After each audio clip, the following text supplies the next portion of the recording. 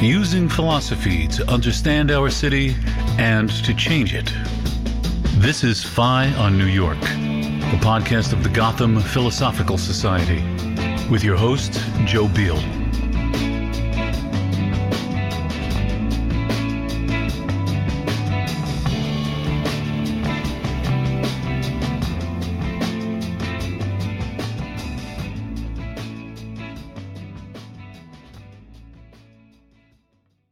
Bradley Tusk wants to fix our politics, and after working for then Mayor of Philadelphia and future Governor of Pennsylvania, Ed Rendell, being a senior advisor to New York City Parks Commissioner Henry Stern, communications director for Senator Chuck Schumer, special advisor to Mayor Michael Bloomberg, and eventually campaign manager for Bloomberg's third term, while as well serving a 4-year stint as a very hands-on deputy governor of Illinois, you would think he would have some sense of how politics works, or more precisely why it doesn't.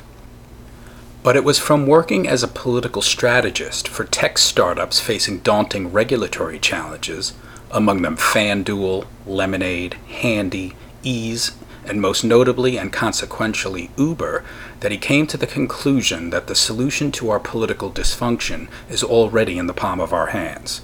Mobile voting through our phones would, Tusk believes, increase voter turnout and so force politicians to become responsive to a broader range of the electorate, and thereby decrease the polarization and posturing that currently leaves so many citizens frustrated and disaffected.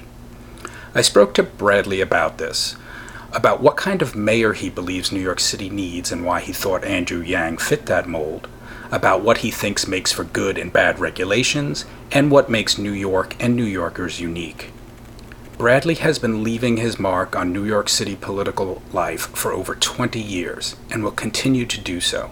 I think it is therefore incumbent on us to hear about his philosophy of the city. I enjoyed speaking with him, and I hope you find the conversation as worthwhile as I did. Bradley Tusk, welcome to Phi on New York.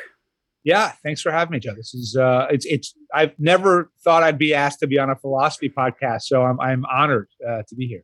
I really appreciate your taking the time to do this. I think that we could have a very interesting and fruitful conversation. Plato famously said that unless philosophers rule as kings, or those now called kings and chiefs generally and adequately philosophize, and political power and philosophy coincide, there will be no rest from ills for the cities. Now, most people don't take the idea of philosopher kings seriously nowadays, and for a variety of reasons, some of them probably pretty good. One reason would be to not think that philosophers really have access to normative truths about how we ought to live, how a society really ought to be. And one reason why philosophers don't have access to it is because those truths don't actually exist. They're not out there. We are making our way on our own. It's just us, and we have to speak with each other. We have to try things, reflect on them, and try to move forward as systematically, as critically engaged as possible. And that's why I try to use philosophy to look at New York, and I think that we can make some progress here. Sure. You, with your experience working for the mayor, Mike Bloomberg, you have been a lieutenant governor, you now work for various organizations trying to disrupt the politics as usual, try to work to rethink regulations, the norms that govern much of our economic activity. So I think that you would have quite a few things to talk about here and to give us some things to think about. Cool. So to begin, and especially if you think that there are no universal truths, but it's something that we work out for ourselves, then different people at different times in different places can work out different rules. And there isn't one size fits all. So we're here in New York. We want to think about how New York works and how New York might work better. Let's begin with your thoughts about what is New York? What makes this city the city that it is and not some other city. You've had experience in different places, but what is New York to you and makes it the peculiar place that it is?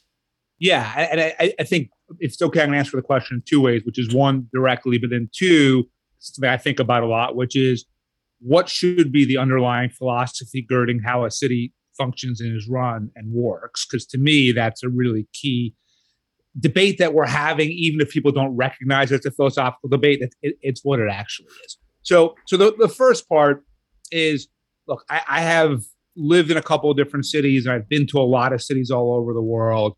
And like most New Yorkers, I would say, nothing really compares to New York. And I think that there is this spirit of trying something new, trying to make it, wanting to be the absolute best in whatever your field or profession is, being willing to sacrifice a lot. I mean, even really rich people who live in New York still, have to make sacrifices in order to choose to be here, right? Whether it's the size of your home or the, quality of life issues, a homeless person outside your block, or whatever it is. No one lives here without making a series of sacrifices to do so. And they do it, one, because it feels unique to them, but two, in some ways, when someone moves to New York and they say to me, well, when am I a New Yorker? I say, when you can't imagine living anywhere else, that's when you're a New Yorker, right? And when you're willing to put up all of the shit that you put up with, which, by the way, we all complain about all the time. That's also an inherent right of being a New Yorker, is complaining about the city. But there's this thing where you almost say to yourself, and it's intangible in a way, so it's hard to capture it, to articulate it, but there's this city, and it has this weird, unique vibe that fits with me and my personality. And I get it, and it gets me, and it's imperfect, and I'm imperfect, but being here reflects who I am better than anywhere else I could be. And I think that to me is what New York is. Now, to be clear, there are two New Yorks, right? There's a New York for people who come here from different countries, different cities, different parts of the world, because they are attracted to everything I just outlined. There are also people who live here because they were born here, and this is where they are, and they may not even have the mobility to go somewhere else. So that kind of kindred weird spirit, I'm not sure if it exists for all 8.8 million New York City residents, but I do think it exists for probably everyone who wasn't born here. Yeah, that actually raises kind of an interesting, somewhat metaphysical question about, what makes a New Yorker a New Yorker, and this point about these two kind of different groups. People, there are some who say, look, you're a New Yorker if you're born and bred here, and everyone else is an outsider, who's coming. But there is something to this vibe, to this kind of essence or soul, in a sense, of the city that is driven by the people who are coming to be in a sense, you said this is where I can be who I am, but in some sense, it seems like who I can become something else, or you're truly becoming who you might be. People who simply just are living here because, don't know anything else. Do they contribute to that essence? Now, again, maybe they do, in the sense of the reason why you could become whatever you want to become in New York, if you have the skill and luck and everything else to achieve it, is there's a level of either tolerance or indifference or both here that I think is unprecedented, in terms of everyone's kind of like, you be you and you do you. And if that is, does not comport with normal societal norms in most ways, that's okay, right? As long as you're not hurting somebody else, we get on the subway and someone can look however they want, and I really don't care, right? It makes you happy, great. And so I think if you share that level of tolerance for, I'm okay with people being whatever they need to be, maybe that's the gating condition necessary for then people to be able to come here and be whoever it is that they both want to be and need to be. And so maybe if you have that level of tolerance / indifference, that's what makes you a New Yorker. Yeah, there's a philosopher, Iris Marion Young, who said that the idea of a city is the being together of strangers. And not only the 8.8 million, there's so many, but New York City seems to bring these strangers together in ways that, like you said, in certainly tolerates and in some ways encourages the strangeness. So we are exposed to unique individuals in a way that in many other places you just wouldn't be. It's much more homogenous, the nature of the society, whereas here, all of that difference kind of generates an energy and an excitement and a creativity that doesn't seem to be duplicated elsewhere. You I believe you are opening a bookstore, and you have a book prize or in the works a book prize called the Gotham Book Prize. Could you speak why? Yeah, sure. So the book prize came about. Howard Wolfson, a friend of mine, and I had sort of noted a couple of years ago that we were surprised that there wasn't an award given to the best book, either about or set in New York City every single year. And just thought there should be, but all day you think there ought to be X, and you don't change the course of your day. But then when the pandemic hit, our feeling was for New Yorkers, our New York is very tangible. It's the streets, it's the subways, it's the schools, it's the parks. But New York is maybe the one city in the world that pretty much the entire global population is aware of, right? And so if you back out the 8.8 million people who live here, there's still another 7.6 billion people in other places. And most of them have heard of New York City, right? And they have a conception of it. And their conception of New York City is really driven by media. It's driven by movies, TV shows, books, music, podcasts.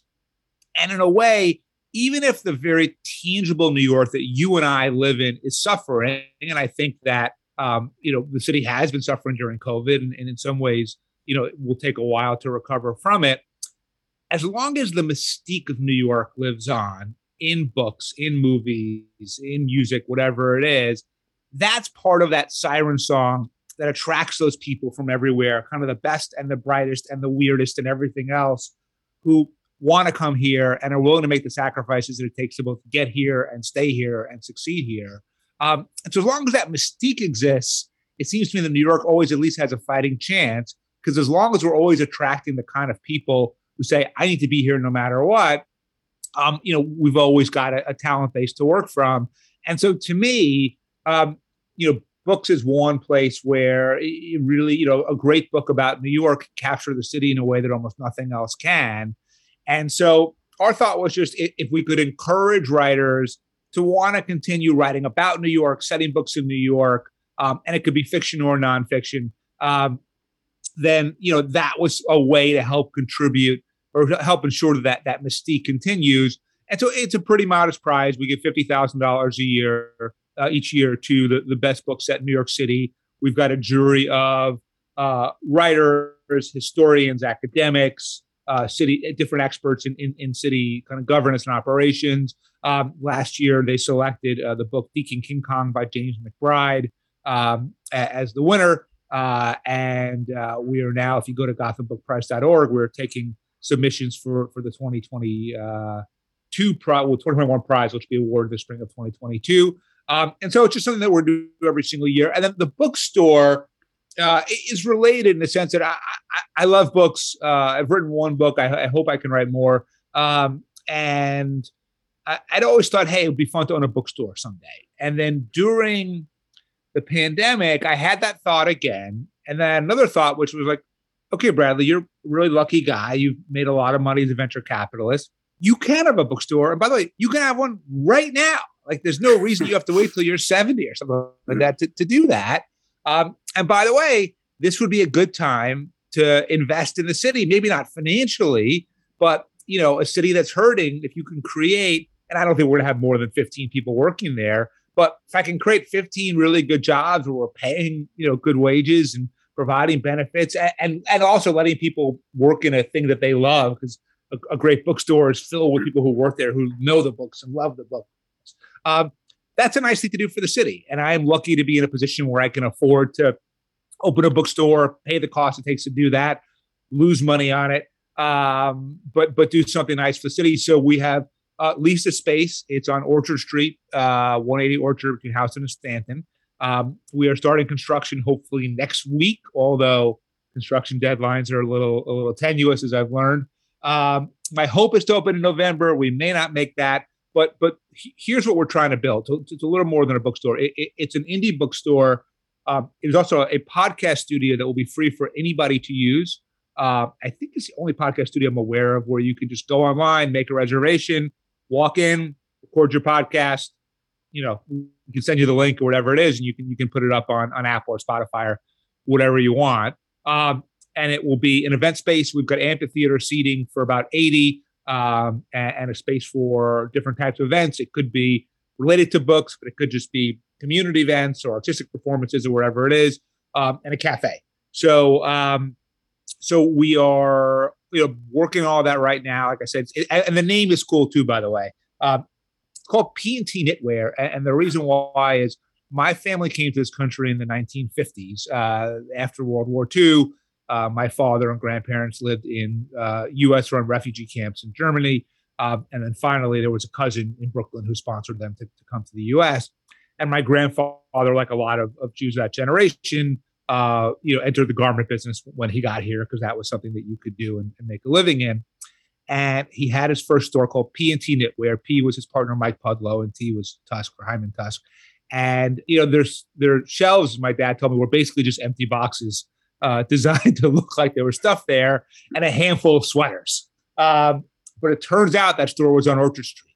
Not the same cross streets as my store, but close enough.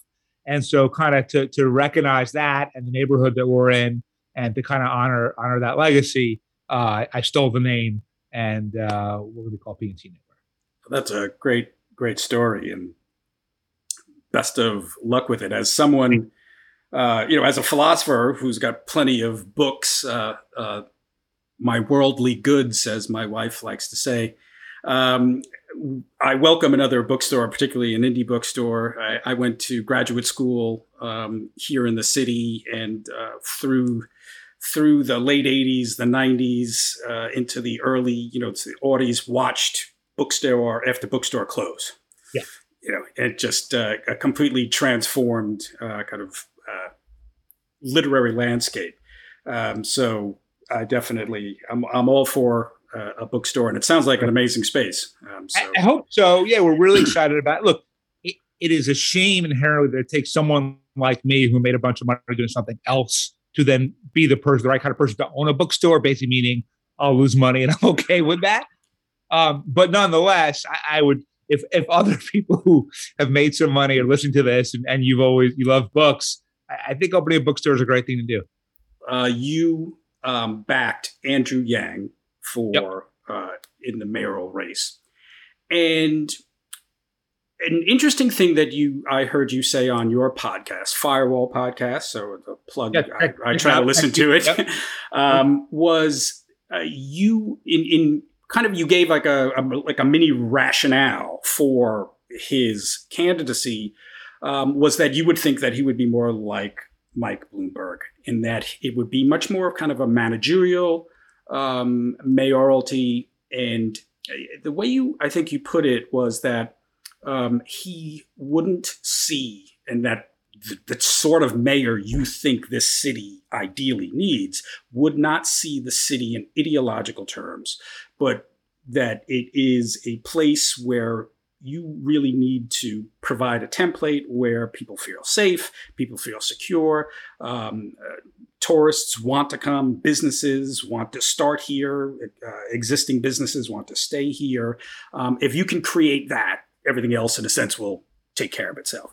That's a really good way to say it. Could you I guess elaborate on that. Yeah, sure. And this actually gets something that I brought up earlier, but didn't speak to it, which is mayoral elections in many ways are a philosophical debate on, especially right now, what you believe a city governance and government should be. Absolutely. Right? If you take Bloomberg and de Blasio, the current mayor and the previous mayor, as just the two extremes in some ways, it's easier to think about it, which is, so Mike Bloomberg believed that his job was to create, like you said, a template, create a city that feels safe and is open for business, and people want to live here and stay here and not move to the suburbs, and tourists want to come here, and it has good schools, and the streets are clean, and the parks are nice. And if you can provide that template, the people will do the rest. People will come here and come up with great ideas, great art, great businesses, great whatever, great food, great intellectual achievements. And the job of the city is to create an environment that's welcoming for them, that they want to be, right? Bill de Blasio, and I would argue, I think, and let's put aside the fact that his mayoralty was a failed mayoralty, just from an ideological standpoint, de Blasio would say the role of city government is to reduce inequality in society. And therefore, we should use the resources of city government to redistribute resources from point A to point B. And it's a philosophically very different approach to it, right? De Blasio has not really worried that much about crime, has not worried that much about homelessness or quality of life or economic development. For him, it's really been about redistribution of resources coming through taxation and coming through spending. And look, I don't think he's right, but it's a point of view.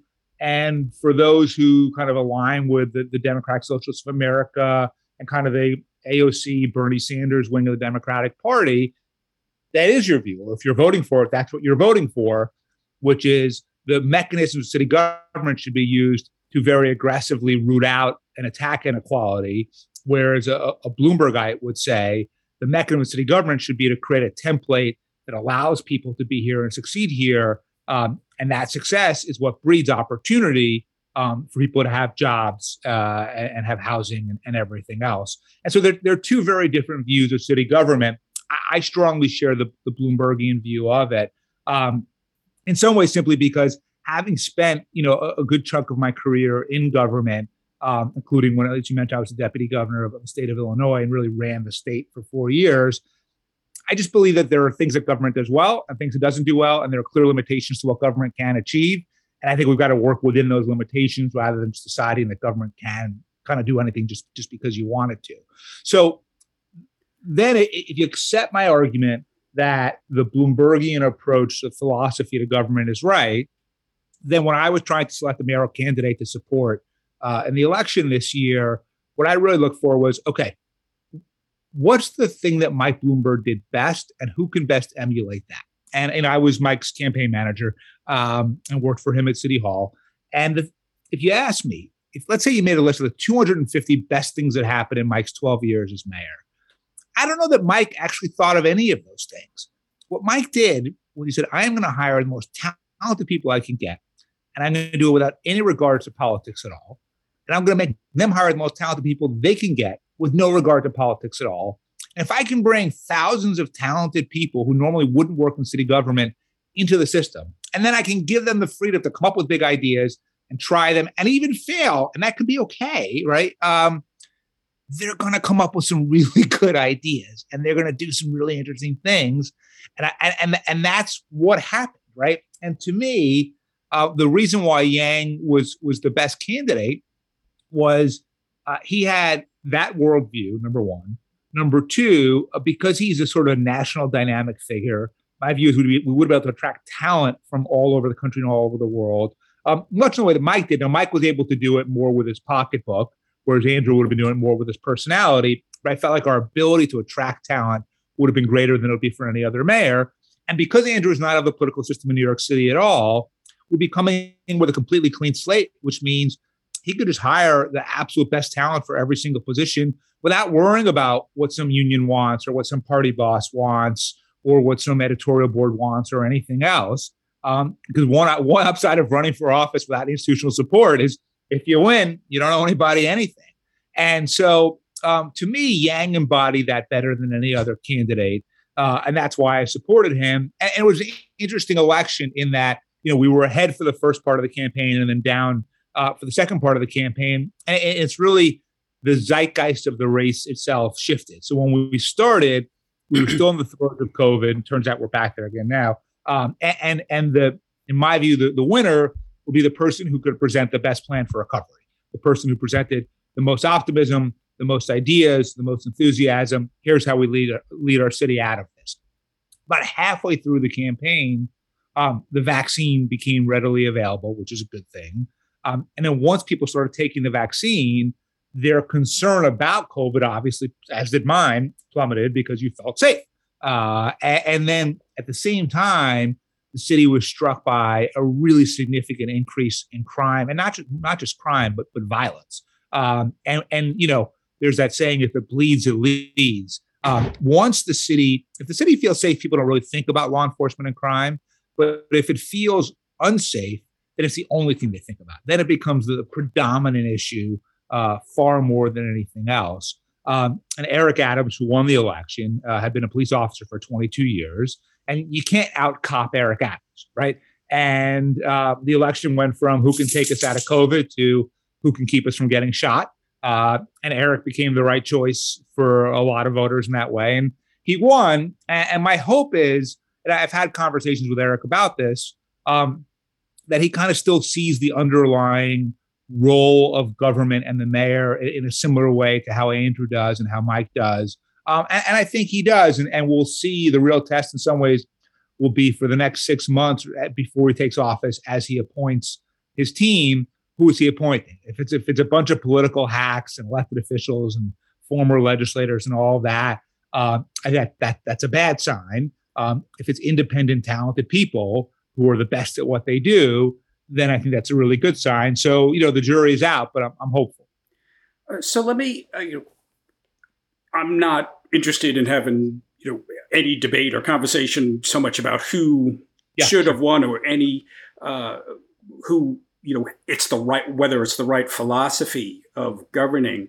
I want to, though, get a little deeper into this philosophy of governing in this New York context.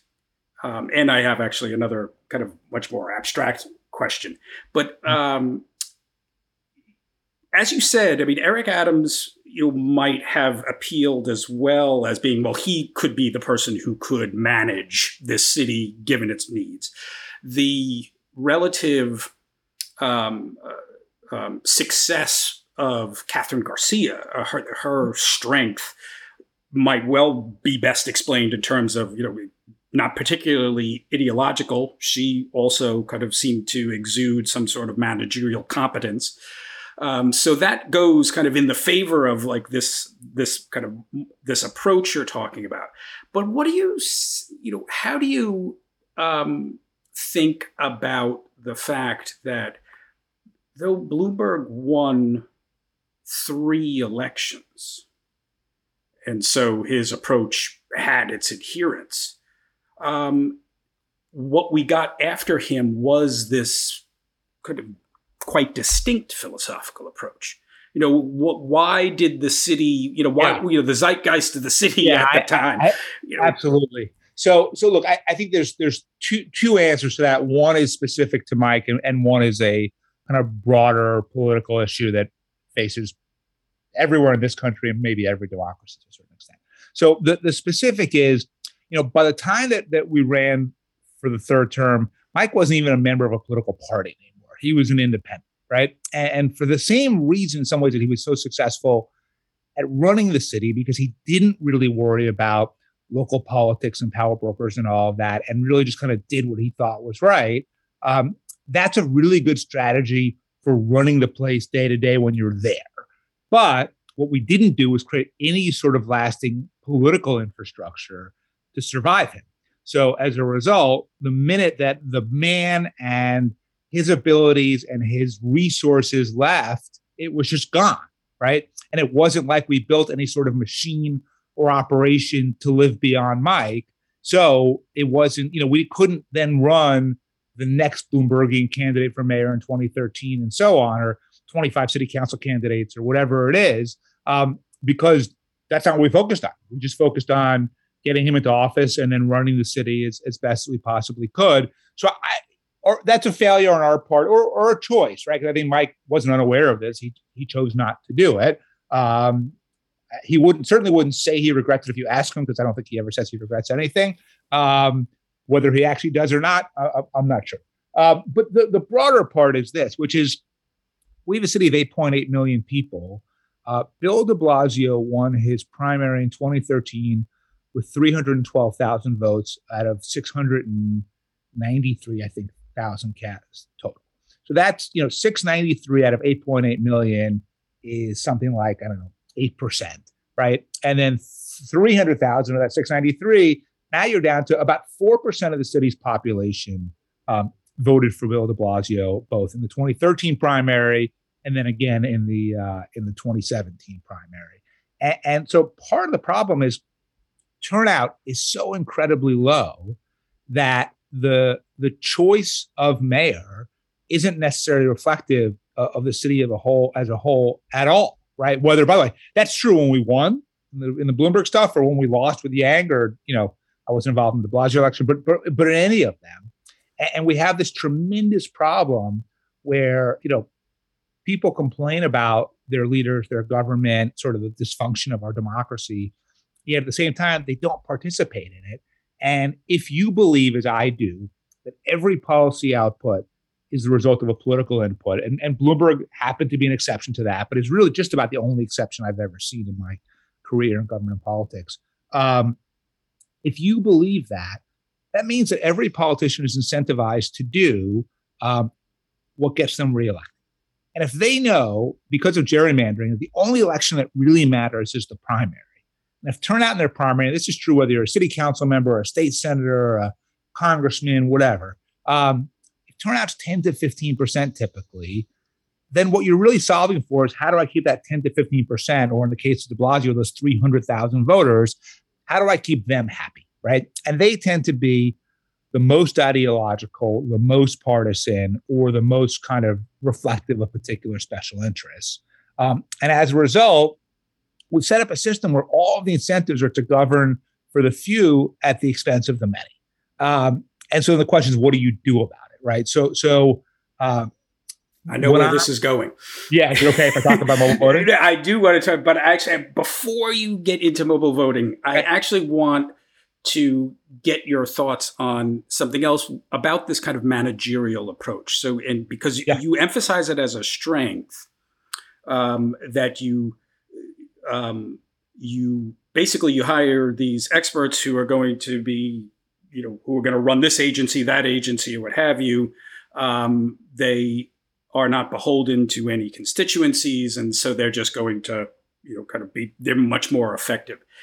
What about the argument that that this may not be the most democratic way of kind of running the city, in the sense that if the candidate doesn't have specific policy proposals and say, look, I'm going to do this and then I'm going to do that, and here's my vision, what have you. If the vision is this much more, the vision is competency, and I will hire, either because I can afford it or because of my personality, I will bring them in. I'll hire good people.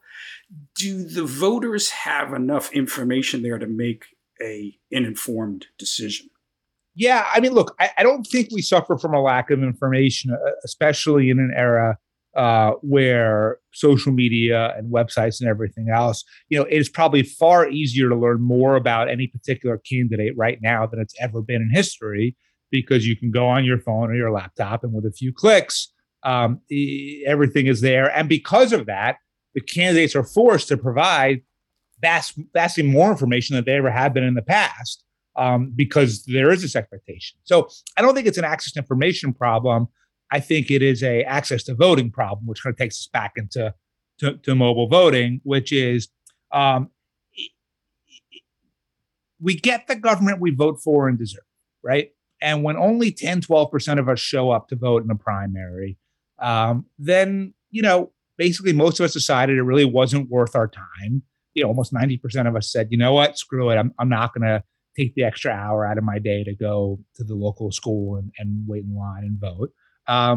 And as a result, that's what you get, right? You get someone who was able to effectively capture the interests and needs of 300,000 people or whatever the number is, even though the city is 8.8 million.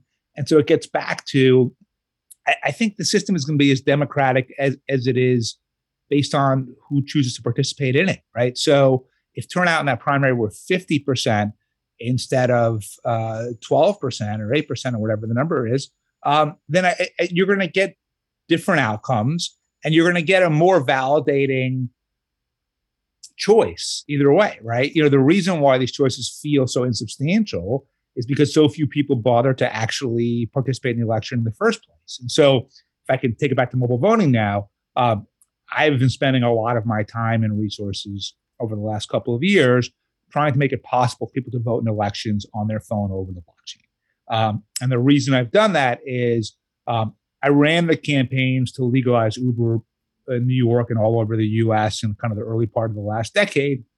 And the thing that really struck me was millions of people, probably almost none of whom show up to vote in a local municipal primary, were willing to in some way advocate politically on our behalf because they wanted to be able to use Uber. So they texted their city council member, they emailed, they tweeted, in some way through their phone, they let it be known, I want this thing, right? And because they did that in such massive numbers, we won in every single jurisdiction in the US. So when that was happening at the time, I remember thinking, wow, if you could vote this way, it would potentially change everything because, if you just believe these people are apathetic and they'll never bother, they wouldn't have just done this, and they just did, right? So it's not that they won't participate. They won't participate if the level of inconvenience is too high, right? 90% of us at this point have a smartphone in our pockets. The question becomes, what if we could vote from that? Technology is pretty nascent, but in 2018, the Secretary of State of West Virginia, a guy named Mac Warner, agreed to do a pilot program where voters from 2 West Virginia counties were able to vote on their phone over the blockchain if they were deployed military. So Mac is a conservative Republican, but Mac was in the military. All 4 of his kids serve in the military. And he was always very frustrated by the fact that the same people who are literally risking their lives to defend our right to vote often don't have their vote cast. They're counted because by the time it's cast and received, the election's long determined. And so he was looking for a solution to that specifically. He said, okay, I'll try it out for this. We did it. I was able to, I funded it through Touch Philanthropy, my foundation. It worked. He expanded it to voters in 24 counties for the general election. It worked. And since then, we have now conducted elections in 20 different jurisdictions across 7 different states, where the people with disabilities or people deployed military have been able to vote on their phone over the blockchain. And so we're working to expand that, both the technology and the right to do so nationally, so that my hope is by 2028, which is something of an arbitrary date, but just like I had to set some date in my head, everyone can vote in every election on their phone. And I believe that if people can do that, we will get turnout up from 8%, 12%, 16% in primaries to 50, 60, 70%. And if we do that, then that problem you spoke to before of is the approach democratic, I think is automatically answered and solved because yes, the majority of people participated and weighed in. So to me, the result is the answer, and the result we get is based on participation, and participation right now is unacceptable. And the way to fix that is to have mobile voting that is secure, but also is far more accessible. And so that's, even more so than the bookstore, the Gotham Book Prize, the cause that is occupying a lot of my time and a lot of my financial resources is mobile. So one of the arguments that I think you have made explicitly, but it seemed to be a little bit more implicit here in this conversation around mobile voting, is your thought that that the majority of the voters, if you had more voters by making it easier to vote, they would be less ideological. So you wouldn't have as much kind of extreme candidates. Has your experience, so you said you've had some success in these different jurisdictions. Have you been tracking? Have you noticed whether there has been kind of movement in terms of the sorts of candidates who are being successful in the jurisdictions where there's mobile voting now compared to prior? So the sample sizes are too small because it's still only these sort of very small groups. So it's not enough. The numbers aren't enough to change either who runs or how people then govern after they serve. But the good news is turnout on average has more than doubled since we started doing mobile voting in those jurisdictions for those demographics. So if that is a reflection, then the first piece is, will people vote if they can do so on their phone? And then if the answer is yes, they can and they will it be a moderating influence? I believe that, and almost by basic logic, if 60% of people are voting and the elected officials are following the will of that 60% because all they want to do is stay in office no matter what, that's their main priority, then whatever 60% of the people want is the mainstream, right? And that, almost by definition, no matter what it is. And so, look, if you made a list of 100 different policies and my views on each, my views are not in the mainstream on every single issue. So if mobile voting happened and the mainstream view prevailed on everything, it wouldn't fully align with everything I believe in. But I do think that at least if the majority of people are weighing in and politicians are responding to those inputs and those stimuli, then I think they're going to then at least be incentivized to find consensus, get things done, get results. When it's small groups of ideological purists, the way to lose them is to do something that it's actually to try to do something, and they say, oh, you shouldn't try to do anything. You're sufficiently impure. You're out, and that happens both on the far left and the far right. But if it's a majority of people, it flips. All of a sudden, it's like, okay, we have this problem: climate change, guns, immigration, healthcare, education, whatever it is. What have you actually accomplished about it? And I don't need this to be 100% lined up with my views. I need something to get done that seems reasonable. And so the only way to create those incentives is by massively increasing turnout, especially in primaries. The only way to get politicians to act accordingly and to do what needs to be done is to create the right political incentives. And the only way to get people to vote at those numbers is by doing so on their phones. Where are you with respect to getting this into New York City elections? Tons of institutional resistance. Because look, the places that we've gone so far have been places where election officials who are innovative have had the authority to do so on their own jurisdiction rather than having to pass a law or a constitutional amendment. The Board of Elections in New York is so historically inept and so historically corrupt that eventually I'm going to have to take on that fight. I know that. But right now, I'm either focusing on jurisdictions where our partners, election officials, can automatically do it, or at least places where I think I have a decent shot right now of passing it. So, for example, Washington, D.C., a city council member recently introduced legislation that would allow all District of Columbia residents to vote on their phone.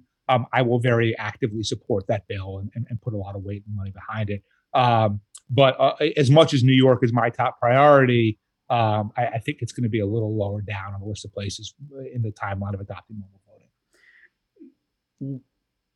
There's a couple of things I'd like to get your thoughts on, but one of them flowing right out of this conversation, the incentivization system and model that politicians operate under.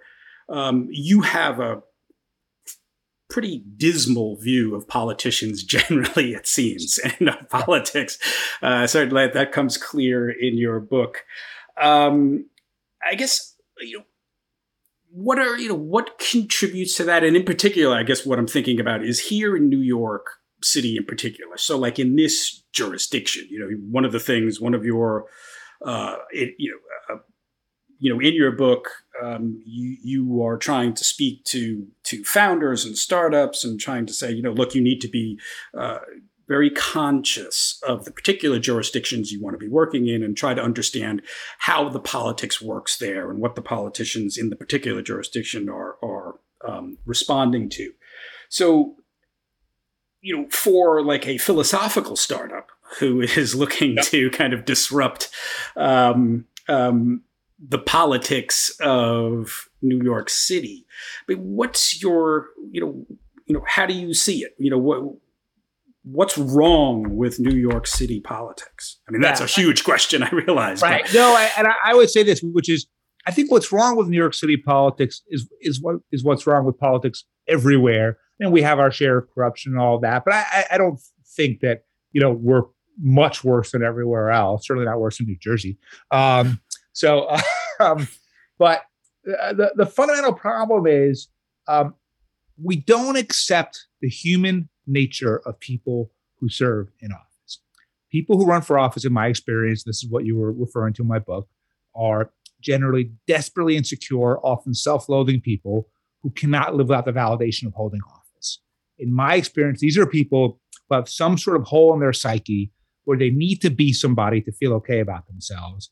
And they don't generally have the talent to be somebody in a field like philosophy or in business or the arts or whatever profession it is. But they do have the talent to run for office and win, which means once they achieve that, the worst outcome they could possibly imagine would be no longer having that. Because now that need, that psychological hole is being filled, that affirmation is being provided, losing that is the worst thing that could ever happen to them. And so that means getting reelected at all costs, no matter what policy you're for or against or anything else. And we have a system of government right now where rather than acknowledging, okay, this is who runs for office, because in the same way we talked earlier about you have to make sacrifices to live in New York City, you got to make a lot of sacrifices to run for office, right? So if you're going to put yourself through that, you're doing it because it's meeting some very deep-seated need for you, right? Rather than accepting it, we say, oh, yeah, we get that, but you should still do what's right. So take guns as an example. You're a Republican congressman from Florida. And just to be clear, at this point, I'm an independent and hate both parties equally. So if you think I hate your favorite party, I do. But you're a Republican congressman from Florida. There's a shooting at a Walmart or church or wherever it is. And intellectually that it's crazy that someone can walk into a store and walk out with an AK-47, right? But turnout in your primary is 12%. The district is gerrymandered. It's the only election that matters is the primary. NRA members are half of that 12%. If you vote for an assault weapons ban, your career is over. And it's not just that like, oh, how will I pay the mortgage? It's, how will I meet that psychological need that I have for validation, for affirmation? Because I don't really have the talent to get it in any other place, right? And so as a result, even though intellectually that AK-47 should be more regulated than they are right now, it doesn't matter because if the alternative is losing your seat, you're not going to do it, right? So we basically say the human nature of politicians is what I just described, but they should do the right thing anyway. And guess how often that happens? Pretty much never. And so fundamentally, if you want to disrupt politics, I think the first thing is you have to understand the human nature of someone who runs for office. I think you have to accept this is what is going to govern their actions. This is what is going to govern their decisions. And every campaign that we run, still to today, where we're trying to legalize a particular kind of new technology or stop something or whatever it is a psychological exercise. We really say to ourselves, okay, here's the politician or a group of politicians in charge that we need. What do they fear most that will knock them out of office, or do they need most to stay in office? If they believe that we can either knock them out of office or keep them in office, they're going to do what we want. If they don't think we can impact either of those two things, they're going to ignore us because we don't really matter. And so if you're looking to disrupt politics, you got to understand the nature of who runs for office. You've got to accept it. And then if you want them to do what you want them to do, you've got to shape whatever you need to be in their political interest. Otherwise, it's not going to happen. Now, if mobile voting ever succeeds and all of a sudden turnout is exponentially higher, then maybe that goes away to a certain extent because their interest and sort of the norm and the mainstream start to align a little more. But right now, they're totally unaligned. And so I think if you can't grasp your head around that or accept that, it is impossible to achieve anything meaningful in government politics.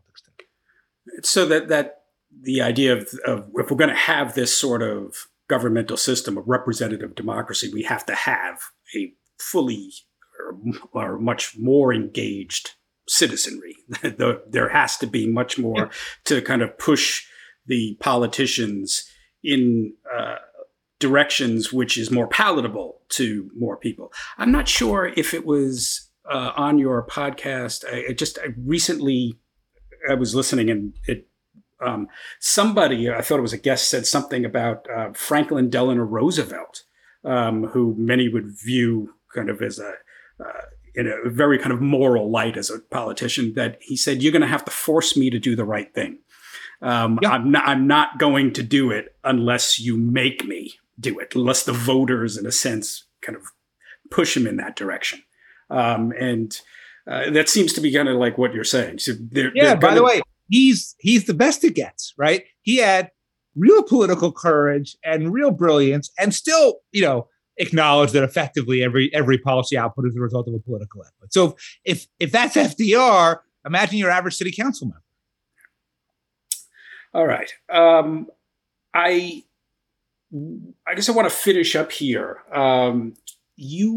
Your work with startups, you often put it in terms of trying to fight regulations that are kind of in place that make it difficult for these startups to really get off the ground. Yeah. Regulations, as I kind of beginning, we talked about kind of normative truths and the norms and the rules and the principles by which we live. The purpose of them is to regulate our lives, to shape our behavior. We often think about regulations in kind of in an economic sense, business regulations, commercial regulations, but that is so much of kind of our social lives now. Maybe you could say something about how you assess regulations. What makes for good regulations? What makes for bad regulations?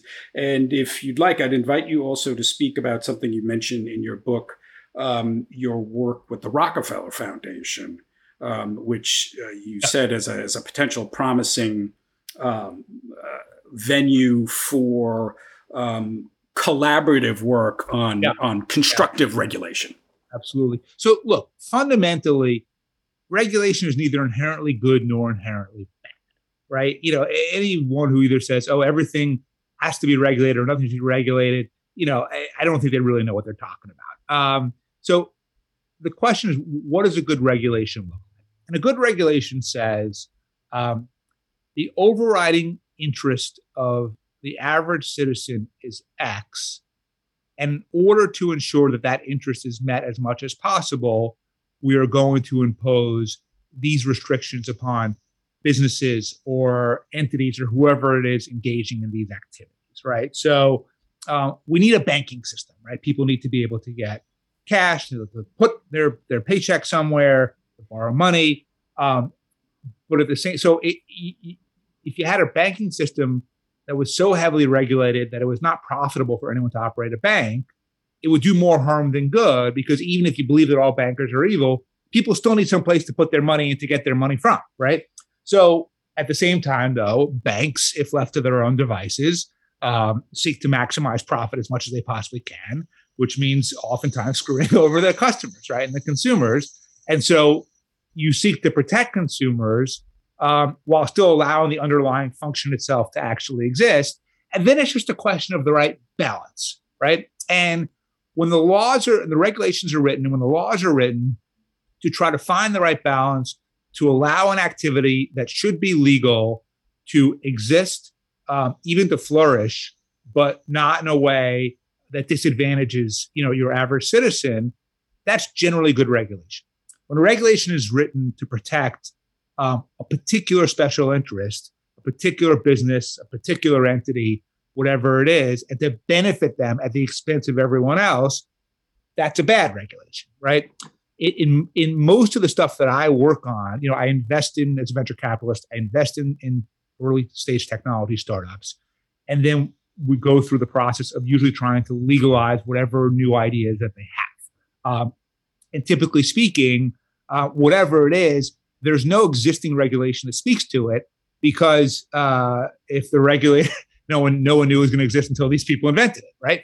And so, it's a question of really, what is a regulation that allows this new type of innovation to exist and to compete in the marketplace? And if you use Uber, Uber is always the prime example of this, and it's one that I happen to do. The taxi industry wasn't saying, "Oh, this would be a better system of governance for transportation." They were saying, "We don't want competition from these guys, so just make up a bunch of rules that prohibit them from operating." And we were able to break through that and kind of break that cartel and win. And so that's an example of bad regulation. But it's not that there should be no regulation. So take cryptocurrency as an example. I'm an investor in several cryptocurrency exchanges like Coinbase. I want crypto regulation because I can't invest in and build $1 billion company if it's the total Wild West, right? We need guardrails. We need rules. We need, consumer protection. So most of the time when you're trying to create a regulatory framework for a new technology, whether it's artificial intelligence, drones, esports, autonomous cars, whatever it is, it's trying to figure out what will keep people safe, protected, keep their interests in mind, while at the same time allowing whatever the underlying activity is to take place, because if there wasn't a demand for it, it wouldn't exist in the first place, right? So it's really meeting the need, that what the market is finding through consumers, and what protecting sort of those same consumers in ways that are reasonable. So that's it in a big picture. Obviously, then the fight over every specific regulation gets into one of ideology, one of particular interests, kind of competing to advantage themselves ahead of others, and politics. And like I said before, if you want a regulator, or more importantly, the politician who appoints the regulator, do what you want, you've got to figure out how to frame the issue in terms of their political interest. And anything on the Rockefeller Foundation? Yeah, sure. So the Rockefeller Foundation did something really smart a couple of years ago, which was they said, look, we're seeing this constant trend of cities and technology companies at odds with each other. And Uber's, again, always the prime example, but Airbnb, there are lots of them. And in reality, technology can do so much to make cities better, to make them operate better, make them more efficient, provide better services, everything else. This ought to be a good relationship. And yeah, there are going to be differences of opinion as to how any particular thing should work. But there are ways to resolve those without resulting in, massive multi-million-dollar political campaigns where someone like me is beating the crap out of someone like Bill de Blasio on TV, calling him corrupt. And so what Rockefeller did was they have this beautiful campus in Bellagio, Italy, on Lake Como, and they invited each year about a dozen mayors from all over the world and a dozen technology startups, and said, hey, come talk to each other. And one, you're going to find that you actually have a lot more in common than you think. And two, develop systems by which you can deal with each other in ways that are not confrontational, because you're wasting all of this time and opportunity that could be used for you, technology company, to actually make your business better, and for you, mayor, to make your city better. And so it was a really wise thing. They did it a couple of times. It was called City Exchange. Hasn't happened in the last couple of years, but I would love to see them do it again. Yeah, it sounds like a great idea. And I definitely going to speak to my students, my business ethics students, because we talk about regulations, and the general focus often seems to be on businesses. They need to follow regulations. Businesses need to be better. But the government also has to create regulations which are suitable to the society itself. And the more collaboration there is, the more communication seems to be, it's a mutual endeavor. So, listen, Bradley Tusk, thank you so much for this. This was a pleasure. Thanks for having me. This was fun.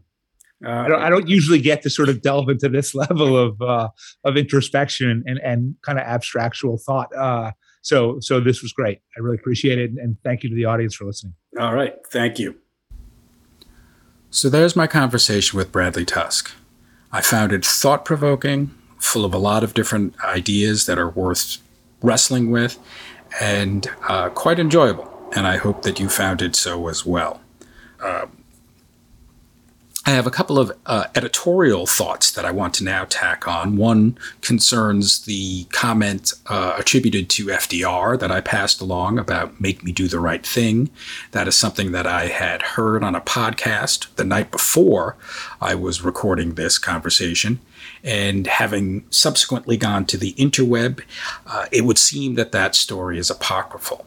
And while I do not want to be a purveyor of philosophical noise that would distract us from talking about the sorts of things that we were talking about in this conversation, I will leave it to you to decide whether this has really any bearing on the claims that Bradley is making about the nature of the kind of the political personality, the kind of person who goes into politics. Thinking more about that personality, what came to mind was a remark attributed to Bradley during the recent mayoral campaign.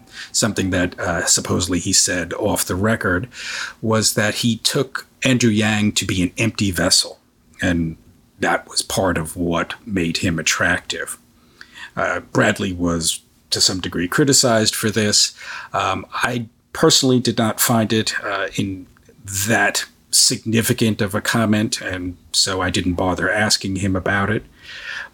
But subsequently, while I was doing this editing here, it came to mind that if his picture of the nature of the political personality, that they want to stay in power, they want the validation, and if we want them to be pursuing policies that are more representative of a wider swath of the electorate, then you need to get that wider swath of the electorate actually active.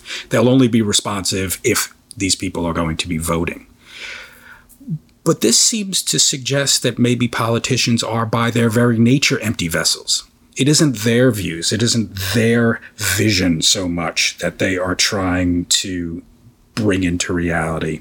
It is the vision of those who will enable them to stay in a position to bring any vision into reality. So with that thought, we'll leave it off for this episode.